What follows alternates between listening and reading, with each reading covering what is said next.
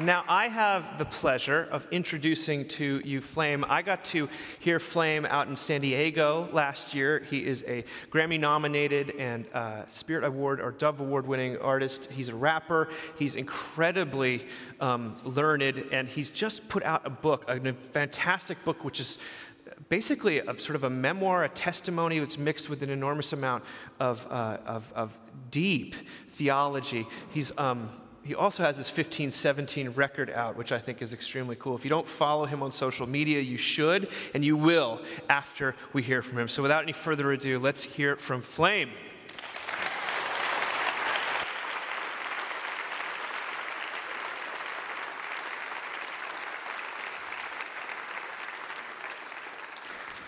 One, two, one, two. How's everybody doing? Let me just set myself up to win here. La-da-dee. Man, thank you for the word, my dear brother. So encouraging. Wow. All right. I like to use my iPad. Can I use my iPad with you all? Okay, cool. Let's pray. Lord God, we thank you. Thank you for this time. You're so kind to us. Thank you for being present. Thank you for just loving us in Christ. In Jesus' name, be with us as we discuss your word, your good news. Amen. You know, I'm excited to be here for many reasons, but one in particular is because the journey God has taken me on. It's been exciting. It's been funny. It's been highs. It's been lows. But by and large, God has been faithful to keep me based upon his word. So even at this stage in my music career, in my life, I'm excited that God has still preserved that childlike thing in me, that faith that he gave me as a gift, and also the desire to share those good things in music. So I just want to give a hat tip to my grandmother. I like to tell this story.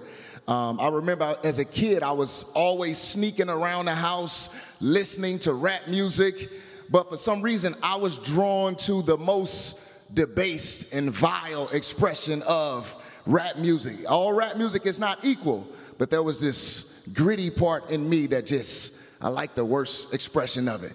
And I remember my grandmother caught me one time, and she said, "Grandson, why are you listening to that kind of music?" I said, "I don't know, grandmother, it's just good." She said, "Listen, why don't you study your schoolwork, engage the material, write songs with the content of the material, then when you go to school, you have the answers in your head in the lyrics of your songs." And I said, genius. And Flame was born in that moment. So big hat tip to Frances Jones. She's with the Lord right now. But yes. So now we at the River Jordan. John the Baptist baptized Jesus, then he brought him out the water. Father, Son, and the Holy Spirit, all present, like how the creation started. Heavens opened up, Spirit descended like a dove, then he came down and rested on him. This my Son in whom I'm well pleased. The Father speaks from heaven, put his blessing on him. This the Logos, who met the standard of the law with no flaws. He kept the standard, no commandment broke it all. Yet he was tempted on every hand and never choked at all. The text reveals he did fulfill all righteousness in fact. Then hit Golgotha's hill and blood got spilled in that sacrificial act. Now he is the promise the Father has made us through prophets and priests to be our mediator. Our baptism basically inaugurated to bring new beginnings, redeeming creation. Now how we access what he earned back then, historic, objective for women and men. With no exceptions, he died for our sin. Christ said by faith, you get baptized in. Make some noise in this room, yo. Yes. And it's that good news that still enlivens me. And I'm praying that it's doing the same thing in your heart. And I think it's important that we continue to communicate it, because one of the sensitivities that has been worked into my personality, my personhood over time is this concern for the devout person's conscience. So my message today is something like the old Adam's damage to devout consciences. Now, yes, I love to share the good news with Jesus Christ. I travel a lot, probably maybe 150 dates out of the year, and I engage a lot of regular people on the go, and airport, airplane, the like. And I love to just spark good conversation about life, about art, about culture, music, and then sometimes even the Lord Jesus Christ. And I love watching God pique people's interest with just this ancient message of forgiveness. But then also, I have this sensitivity for those who have moved into the Christian space underneath the grace of God. They've heard the gospel, they've received the good news by faith. But then sometimes we assume that once people are in Christ, that we could just kind of leave them alone. They're good, they're saved already. Let's just go after the non-Christian community. And I say both and, not either or, right? And God is so faithful to save. I think about one person I met. He told me, he said, man, Flame, he said, the Lord, he saved me, man. I said, amen, that's what's up. He said, but I remember before I was a Christian, he said, God took me to hell for 3 days and he left me there. And I was like, I don't know where this is going. He's like, I kept begging him to just bring me back, but he wouldn't. And I'm like, continue? Like, what do you say after that? I'm like, he said, but then after I returned, I knew that I was a sinner and I had saw what I needed to see and I gave myself to Jesus Christ. I said, amen. I mean, God can take 2 fish, 5 loaves. He can make a donkey speak. Who am I to say God can't use a bunch of creative ways to bring people into his kingdom? But there is this thing that happens once you're in. God has been kind and gracious enough to allow you to come in. Even if it's been through a messy means, he still draws us into the faith because of his faithfulness. But once you're inside, as I mentioned, there's this reality that every person experiences. There's this old ruler dwelling within. It's been called the old Adam, the sinful nature. There's this reality within us, this confidence within us that assumes we have the power, the intellect, the might, the moral stamina to work ourselves up the ladder to heaven and to flex on God and show him how good and committed we are to good things. And that thing is working itself in the non-Christian and in the Christian. But today we're talking particularly about the devout consciences, those who regularly pray to God, those who regularly read their Bibles. They try to resist sin, not perfectly, but trying nonetheless, serving in many stations of vocation, husband, wife, mom, dad, artist, the like.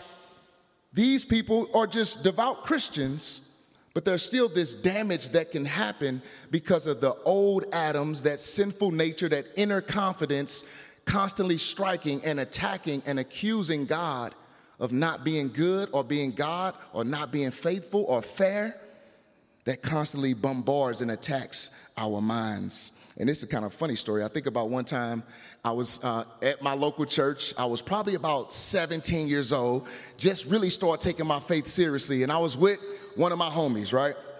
And we were in church, and they decided this Sunday that we're going to have a testimony service. Anybody ever heard of a testimony service? If you haven't, what it is, it's just a time for random people in the pews to stand up and say what God has been doing for them and how he's been working in their lives. So it's kind of a scary moment to just hand the mic to any random person. So one of my homies, this dude, he never really speaks. I mean, he's a super confident dude. But in church, he's just kind of really low-key. But this Sunday, he decided, I'm going to stand up and I'm going to share my testimony of what God has been doing in my life.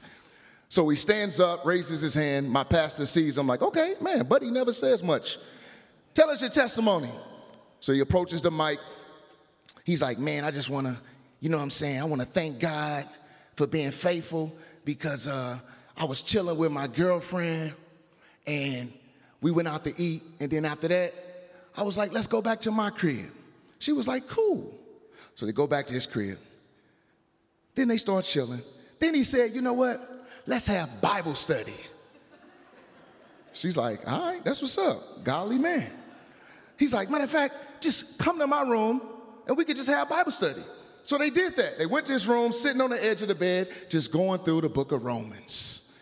And they're going through the book of Romans, and they're just celebrating God, celebrating Jesus. Then he said they prayed after that, and after that, the girl was like, okay, cool. And then she went home. So he's telling this during service, and everybody's kind of sitting there looking like you guys are like, okay, where is this going?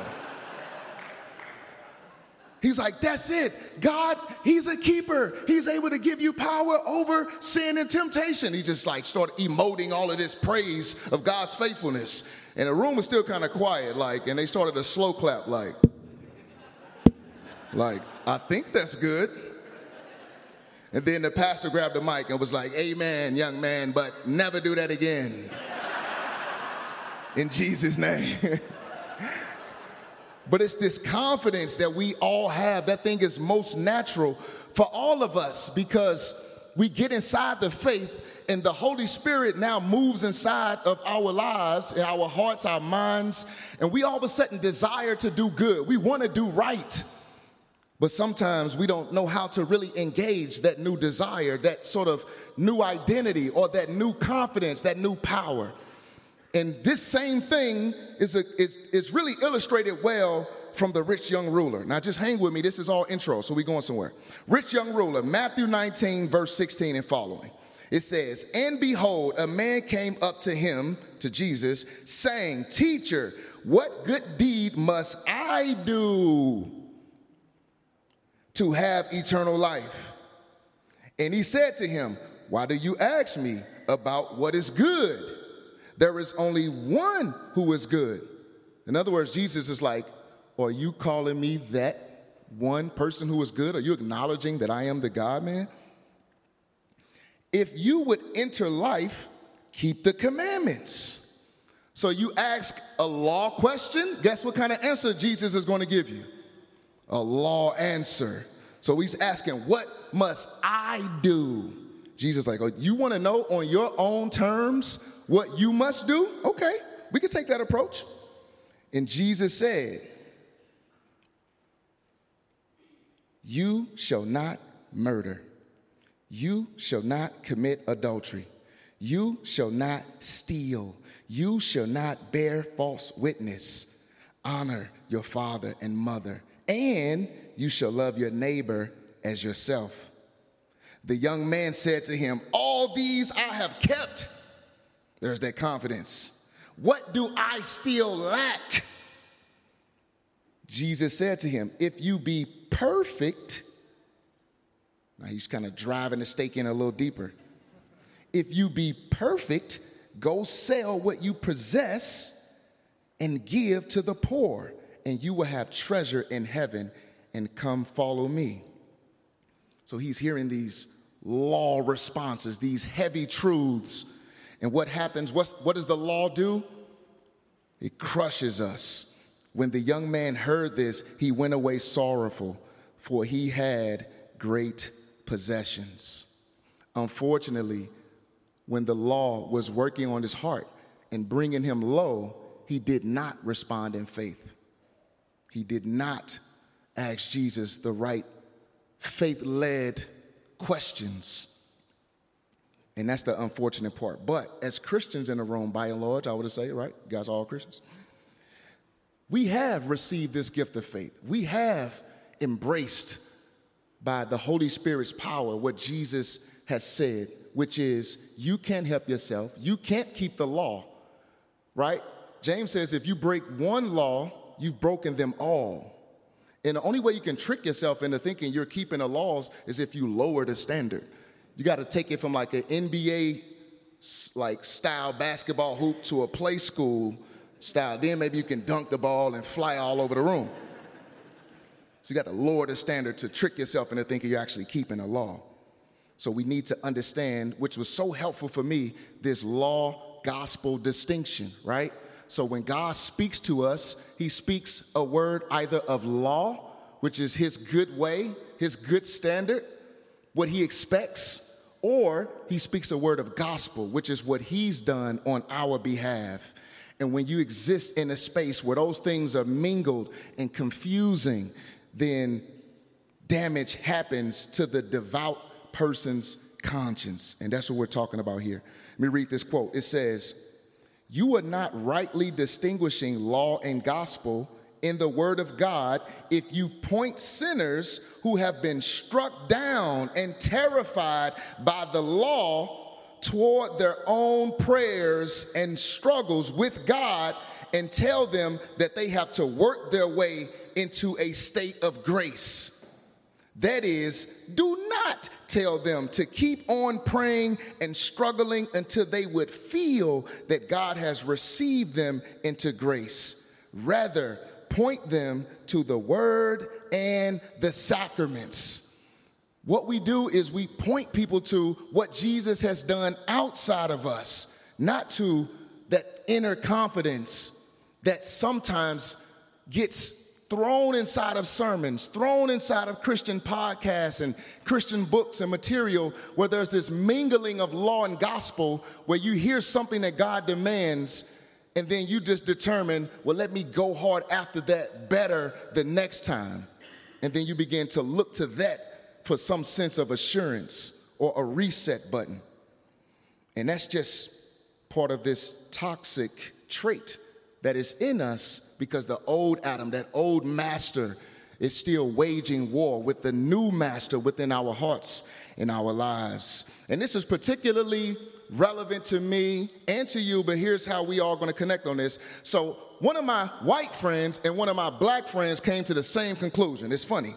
So I was talking to one of my white friends. He was telling me, man, he said, I got some people that have just left Christianity because they have determined that white people are the true Hebrews of the Old Testament. I said, okay, that's what's up. And then I got some black friends that said the same thing. Man, we are about to leave Christianity because we have found out that black Americans are the true Hebrews of the Old Testament. I said, wow, there seems to be this thing that the enemy is doing. And he's playing off of some inner confidence, but bringing people to a similar conclusion. And the conclusion is interesting because what you start to notice is there's this thing that happens when you go through some type of suffering. So obviously, both of these parties have located some type of societal or systemic issue. And what they've concluded is we need God's favor. We need God's help. So they've located God as the solution in one sense, but in another sense, they've abandoned the good news altogether. Because if you step outside of the realm of what Jesus has accomplished and you position yourself to be the true Hebrew people, meaning my goal is to live and perform the type of good deeds and works that God would see and recognize that eventually he would bring healing to our structural and societal ills. He'll begin to restore some type of identity and personhood and dignity within us both. Some separate plan apart from what Jesus has accomplished. And when you listen to people like Paul, who claims and says, and it's true because the Holy Spirit had him write it, that Paul is a Hebrew of Hebrews. Now, what does Paul do with his Hebrewness? He says, I count it as dung. He says, I count it as nothing compared to Christ Jesus. So you start to see there's this war waged through suffering, which is my second point. There's this thing that the old Adam does through suffering, that when you receive some type of bad news or life brings you down low enough, we can sympathize with that, right? All of us understand the inconvenience of bad news, and something happens in life and it sort of just discombobulates you. It breaks up the normal flow of things, and you sort of are just all over the place looking for the horizon. Where's up? Where's down? And in that low place, there's a place underneath it. Underneath that low place is this bitterness and this anger that starts to make you turn in on yourself. So at first there's this distance, this sort of wiggle room where you can suffer and grieve deeply and cry and lament before God, and you can be confused. But if you hang out in that place for so long and you disconnect from the truths of the gospel, and you're at the bottom, and then underneath that bottom, the old Adam starts to whisper to your heart this law that the world is broken, that God is unfair, that he's mad at you, he's angry, he's judging you for some sin. And if you listen to that voice long enough, you may work the type of confidence to strike God himself. And that's another one of those sneaky things that happens to devout consciences, is that in that suffering, they go even lower. Some people even leave the faith. I have friends who've left Christianity altogether. When we realize we are fragile creatures, always within seconds of dying and meeting the holy God of the universe, that law brings an existential Anfechtung. That's a word I learned in German. Sounds cool to say. It just means like this deep, dark depression, if you will. It brings that type of law, that's the kind of world we live in. Only the gospel can address that. Only the good news of Jesus Christ can address that. And my next point is this. Another attack on the devout conscience is this resolve to be faithful, this resolve to give God your all. Now, it's tricky because being faithful to God is good, and giving God your all to the best of your ability is a good aspiration. But I remember there was a time in my life where I was horrified, terrified by Matthew 7. Anybody ever heard Matthew 7? Where Jesus he's these guys who were thinking that they could sort of trick God. And they're standing before the throne of heaven, we can imagine, and they say, haven't we preached in your name? Haven't we prophesied and done Christian rap and pastored and done all these cool things in your name? And Jesus will say to them, depart from me, you worker of iniquity, for I never knew you. Now, the way I heard that passage expanded was an attack on devout consciences, as well as not only myself, but many others who are just good Christians living in a world trying to be good neighbors. But when that passage is sort of couched as this looming threat that you're always underneath, and that you could be doing as best you can, but then stand before God one day and he'll look at that fruit and say, I don't know. When you were on that stage with that microphone, you were more concerned about your swag than my glory. We start getting into the weeds of those motivations and affections, and we start to redefine God's personality based on this other understanding of Matthew 7. And over time, that began to crush me. And I felt like, man, by way of personality, I'm a rule keeper. If the sign says, do not park here, it's for those who are disabled, I'm going to not park there. Somebody else might say, we're just only going to be here for 2 minutes. Just park there. It's not that big of a deal, Flame. But the way my mind is wired, once I see the rules, I'm going to attack those and try to keep them.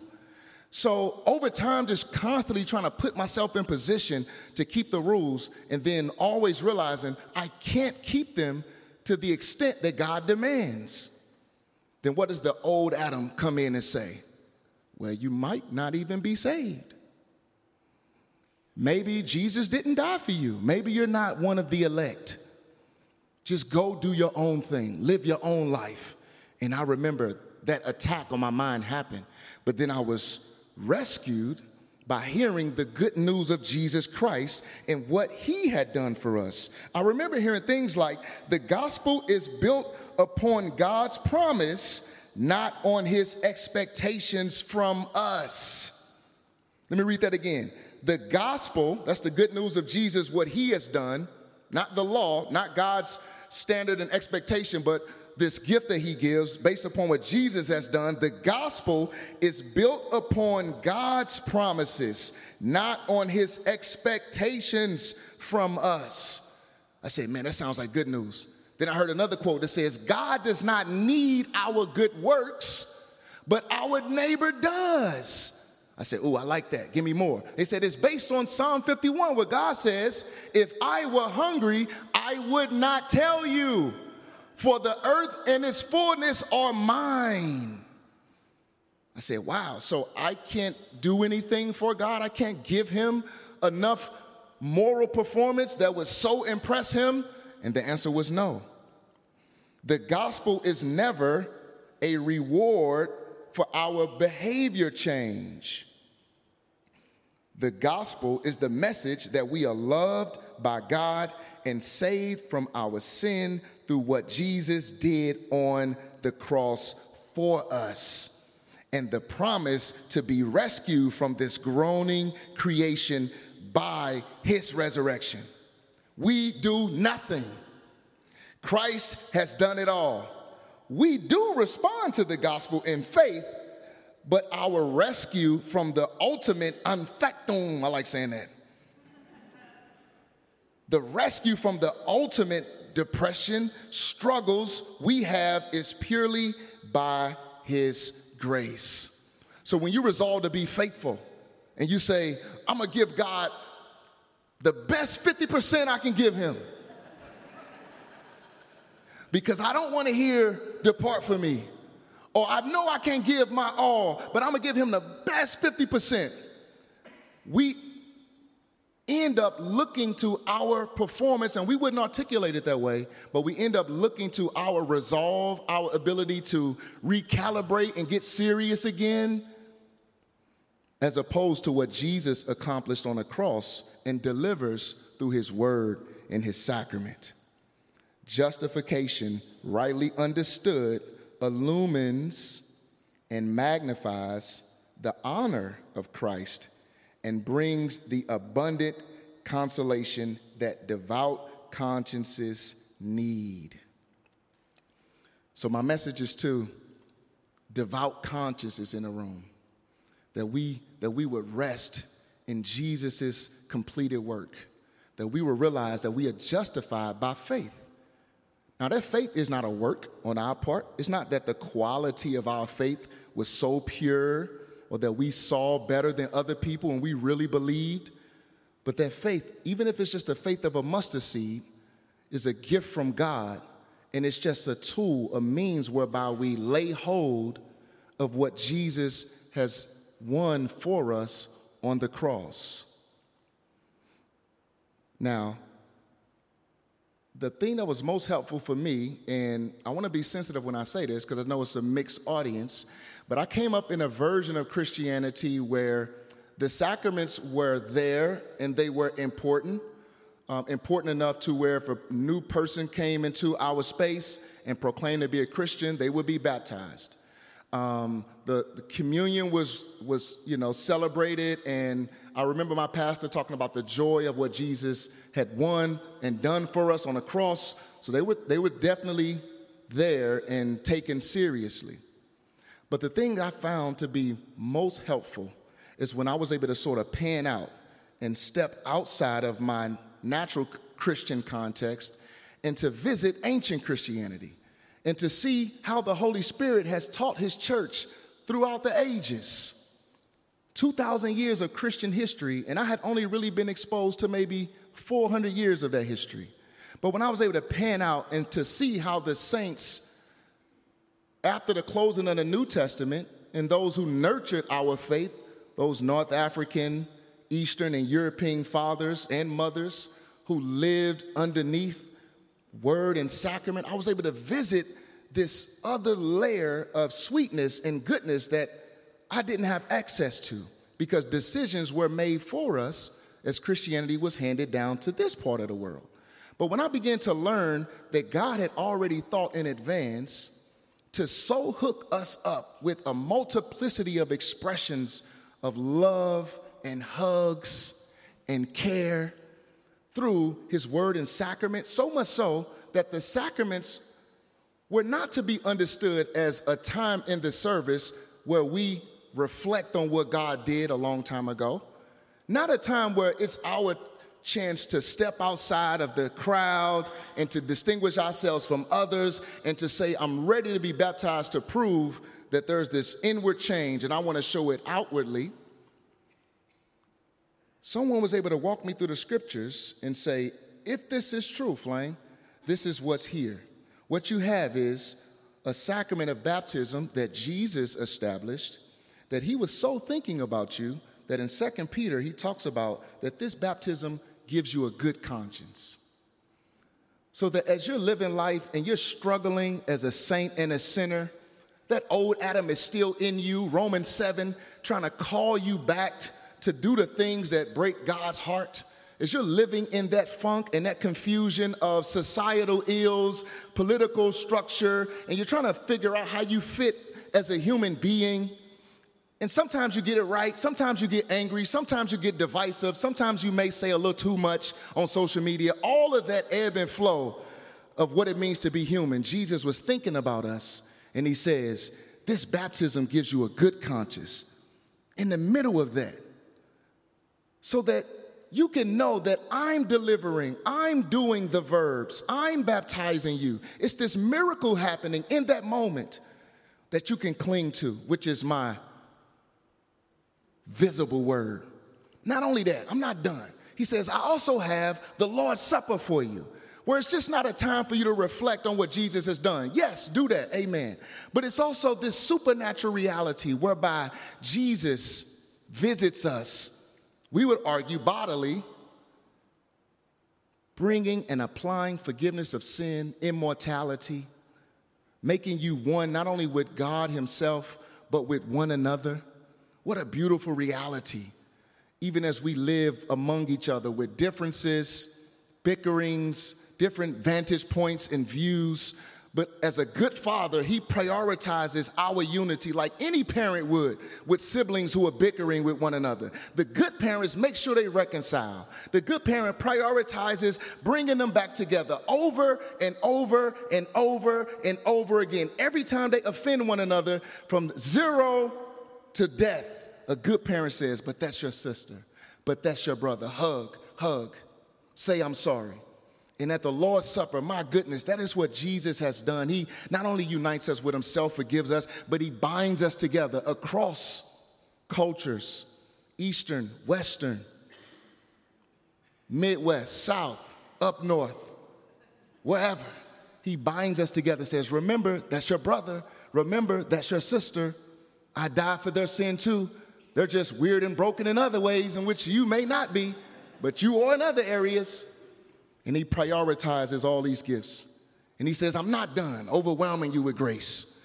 I got confession and absolution for you. Well, you don't have to hide being a sinner. You don't have to hide being broken and fragile and fragmented and disintegrated within yourself, where you might want to stop doing this thing, but then there's this other reality in you that wants to keep doing it. And then you make a law for yourself. I'm not doing it again. This is my last time. And then you break your own laws. Jesus says, I want you to be able to get that outside of your head, outside of your body. Talk about it, confess it, and then hear the forgiveness of sin. And you start to see these layers pile up. Then you start to see doctrines like election, not as this terrifying doctrine, but another layer of Jesus saying, not only all this stuff, I died on the cross, baptism, the Lord's Supper, confession, absolution, but also before eternity past, some would say.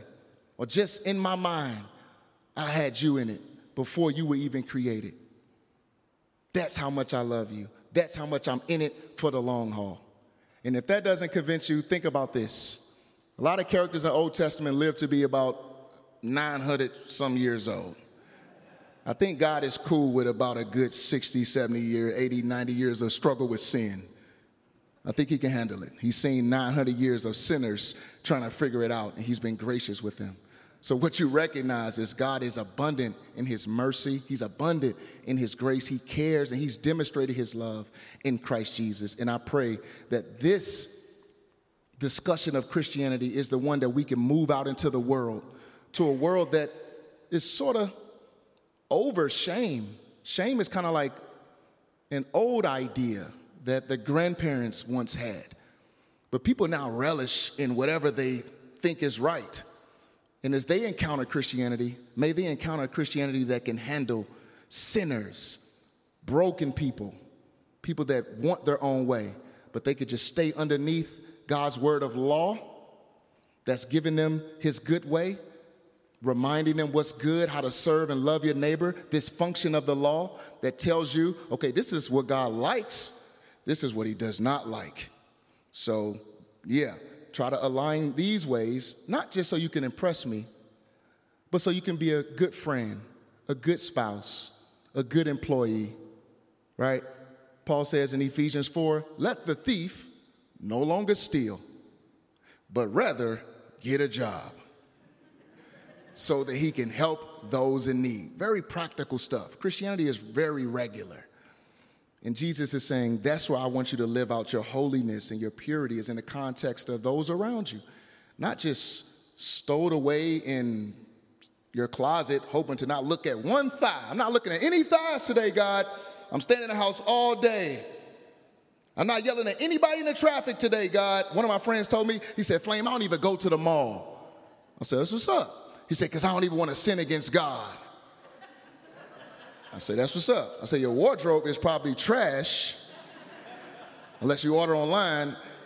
And he doesn't like online either, so what can we do? So anyway, in closing, that's my prayer. My prayer is that we will respond like the disciples, continuing on with the rich young man. Verse 23, and Jesus said to his disciples, truly, I say to you, only with difficulty will a rich person enter the kingdom of heaven. Again, I tell you, it is easier for a camel to go through the eye of a needle than for a rich person to enter the kingdom of God. When the disciples heard this, they were greatly astonished, saying, who then can be saved? That's what the rich young man should have been asking. But he's asking, well, which laws do I have to keep? He's trying to finesse God. This hierarchy. What's the big sins? I can fight those. But the best question is, who then can be saved? But Jesus looked at them and said, with man, this is impossible. It's impossible. But with God, all things are possible. And the impossible was accomplished, is accomplished, and continues to be accomplished by Jesus, the God-man, the second person of the Trinity, the high priest who can sympathize with all of our sufferings. And in fact, in that while we were yet sinners, he died for us. He applies that forgiveness regular. May we continue to love on him as we have first been loved by him. Amen? Amen. Amen. Yes. Okay. Can I do some music? All right, let's do some music. So I'm going to move this right here. Now, don't be afraid to stand up as you prepare for hip-hop expression of music. All right? So I'm going to do a few songs, and we're just going to have a good time. So if you want to stand, stand. If you don't, no pressure. If you want to come into this space, you're welcome. If you don't, no pressure. All right? So this first song right here, pardon me if this strikes someone the wrong way, it's titled Scattered Tulips. I still love you. You're still my brother in Christ. But this is just my journey being unpacked in music. Let's see if we can get into it. Shout out to my DJ. How are you doing, my DJ? Make some noise for my DJ. She's... All right, let's see if we can do Scattered Tulips. Can we try Scattered Tulips? Run that track. Let's see if we can do it. We good? All right, let's see. Maybe not. That's cool, because I can still do the song. Are we thumbs up? How are we? We good? All right, well. I see scattered tulips. Come with me, I show you what I found. There we go. I just had to stir up the sounds. Yeah, there we go. Okay, cool. Now, at a rap concert, it's customary to just do your hands like this. Hollering, hallelujah, God, it came in the nick of time. Calvinism was sublime, rescue me from my decline. Picture painted God, scripture get prioritized. Plus it fit my introverted, nerdy, burden, quirky side. Swayed by the Bible, Mr. John. Sold his exegesis from Geneva, Switzerland. Crazy though, you put what you know to the fire. Testing systematics with other erudite paradigms. You find great men who know Greek, Hebrew too. Great women, well learned outside of your group. Strong pillars that used to stand start to fall. Now you digging through the rubble, struggle to rebuild the walls. Hold up, hey, I see scattered tulips like this, y'all. Come with me, I'll show you what I found. I'll be digging in the text. Yes, funny what you find when you low to the ground. Woo! I see scattered tulips. Hey, come with me, I'll show you what I found. Hey, I'll be digging in the text. Yes, funny what you find. Hollering, I can't take it, God, nah, I need some peace of mind. Tulips seen on the ground, they eisegeted Romans 9. Used to seem like the biggest thing at the time, God's sovereignty, really shrinking God down in size. I'm predestined, right? Let's assume I'm one of the elect. At a low point, life a mess in the flesh, where you find me at? Introspecting, trying to check, looking deep within myself, trying my best to obsess. Genuine? Am I regenerate? Better yet, ever really with him? Did he hit me with Matthew 7? Let's be clear, we justified by our faith. Maybe Mr. Calvin, that sanctification out of place, I don't know. I see scattered tulips, hands up like this in the building. Come with me, I'll show you. You gonna get a good, you can switch hands too. Get a good work out of both hands. Yeah, there you go. Hey, hey, yes. I see scattered tulips. Come with me, I'll show you what I found. I'll be digging in the text. Yes. Funny what you find when you low to the ground. Make some noise in the building. Yes. This next song is titled Christ for You, because that's what Jesus says in the supper, that this is for you. When we receive the Lord's Supper, where I'm in my parts, they say your name. This is for you. This is Christ for you. My given name, Marcus Gray. There's this personal touch Jesus wants us to know when we receive the supper. So this song right here, I want to talk about that. Can we get into that? Christ for you? Let's try it out. Let's do it. You can run that track for me, DJ. Can I get a little more music in the stage wedges? Thank you, my friend. Yes. Woo.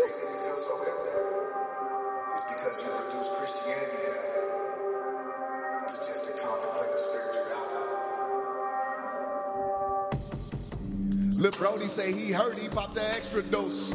Disillusioned by the church, he say he hecka ghost. He say the Western church tasting hecka gross. I say before you go, check that extra nose. You searching for something that's more than a metaphor. Something that you can experience that's deeper than what you've been hearing is. A supper that he instituted. Along the way it got polluted. But when the church was persecuted, they clung to it and ain't lose it. They found an identity, not an ethnicity, but in something that was rooted in the promise that he made to him, in the elements he gave to him. And he said that he would save through him, give us life and forgave through him. Make us one with God the Son, with bread and wine as the conduit. Y'all know. Hey, yeah. When I'm coming down, woo, as I come around, it's for you. Lord, supper, bread and wine is for you. Woo. I know you by name. Yes. When I'm coming down, yes. As I come around, it's for you. Woo. Lord, supper, yeah. What you looking for, yeah, it's outside of us. They say how you keep the faith, I say he promised us. Immortality is ours, it's supplied to us. Every time we eat his flesh and drink his blood. Go look it up, look it up, look it up. Ooh, God so good he had to hook it up. Ooh, cause the conscience gets shooken up. Ooh, now we doing work trying to cook it up. Yo, Jesus, he made it a pledge, cause he knew we get stuck in our heads. So he gave us a seal filled with a mystery. He in the midst of the bread.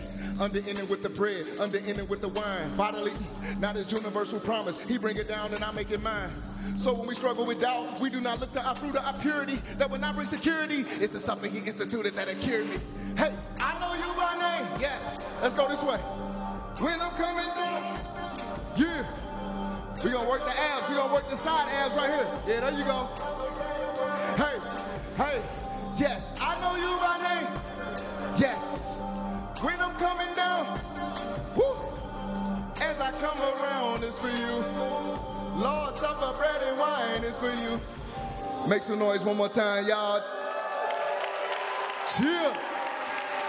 Okay, can I do one more song? Okay, cool. So this next song is called Why Wait, right? Jesus said this by way of Ananias to Paul. He says, you've seen me, the scales have been removed. Why wait? Be baptized, be washed. So that washes away your sin, he says. So the hook says, why wait? Why wait? And I need you to say, uh-huh. Why wait? Why wait? Uh-huh. Why wait? Be baptized. Uh-huh. Why wait? Why wait? Why wait? Be baptized. Beautiful. Let's get into the why wait. I think they ready. Run that track, man. Lovely DJ. Yes. Okay.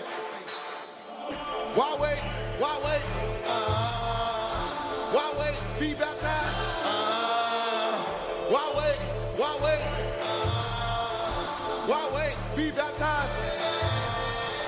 Saul was all on a roll, on a Damascus road. Persecuting was a goon. Scripture said it was about noon. Then the light of heaven shone.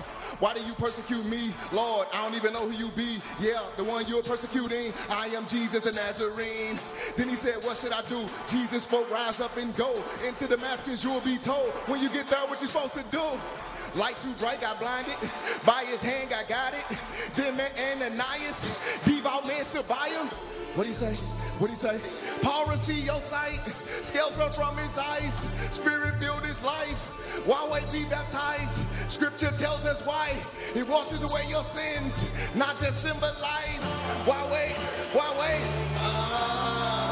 Why wait? Be baptized. Why wait? Why wait? Why wait? Be baptized. I see you. Why wait? Why wait? Sound people. Yeah. Why wait? Be baptized. Okay. Take a minute, read the scriptures on baptism without your presuppositions. And the washings in the Old Testament like Naaman washed in the Jordan River. Don't forget the Levitical priestly washings and Ezekiel's vision. Get the picture from the scripture that baptism is now the fulfillment. Sometimes water drowns, God used it to judge. Sometimes water saves. Think of Noah's flood. In the boat was floating, window open, then Noah sent out a dove. Second time the dove came in and her mouth was an olive freshly plucked. Peter said they were saved through the water. Israel was saved through the water. Moses split the Red Sea, judged some and made sons and daughters. It's by faith, it's not magic. Don't have faith, you can't access forgiveness. If you resist, then that's it. But if this repentance is happening by the Spirit, then I'm asking, why wait? Why wait? Why wait? Be baptized. Hey! Why wait? Why wait? Why wait? Be baptized. Why wait? Why wait? Why wait? Be baptized. Make some noise in the building. Yes, that's my time. I love y'all dearly. I see you in the back. God's peace.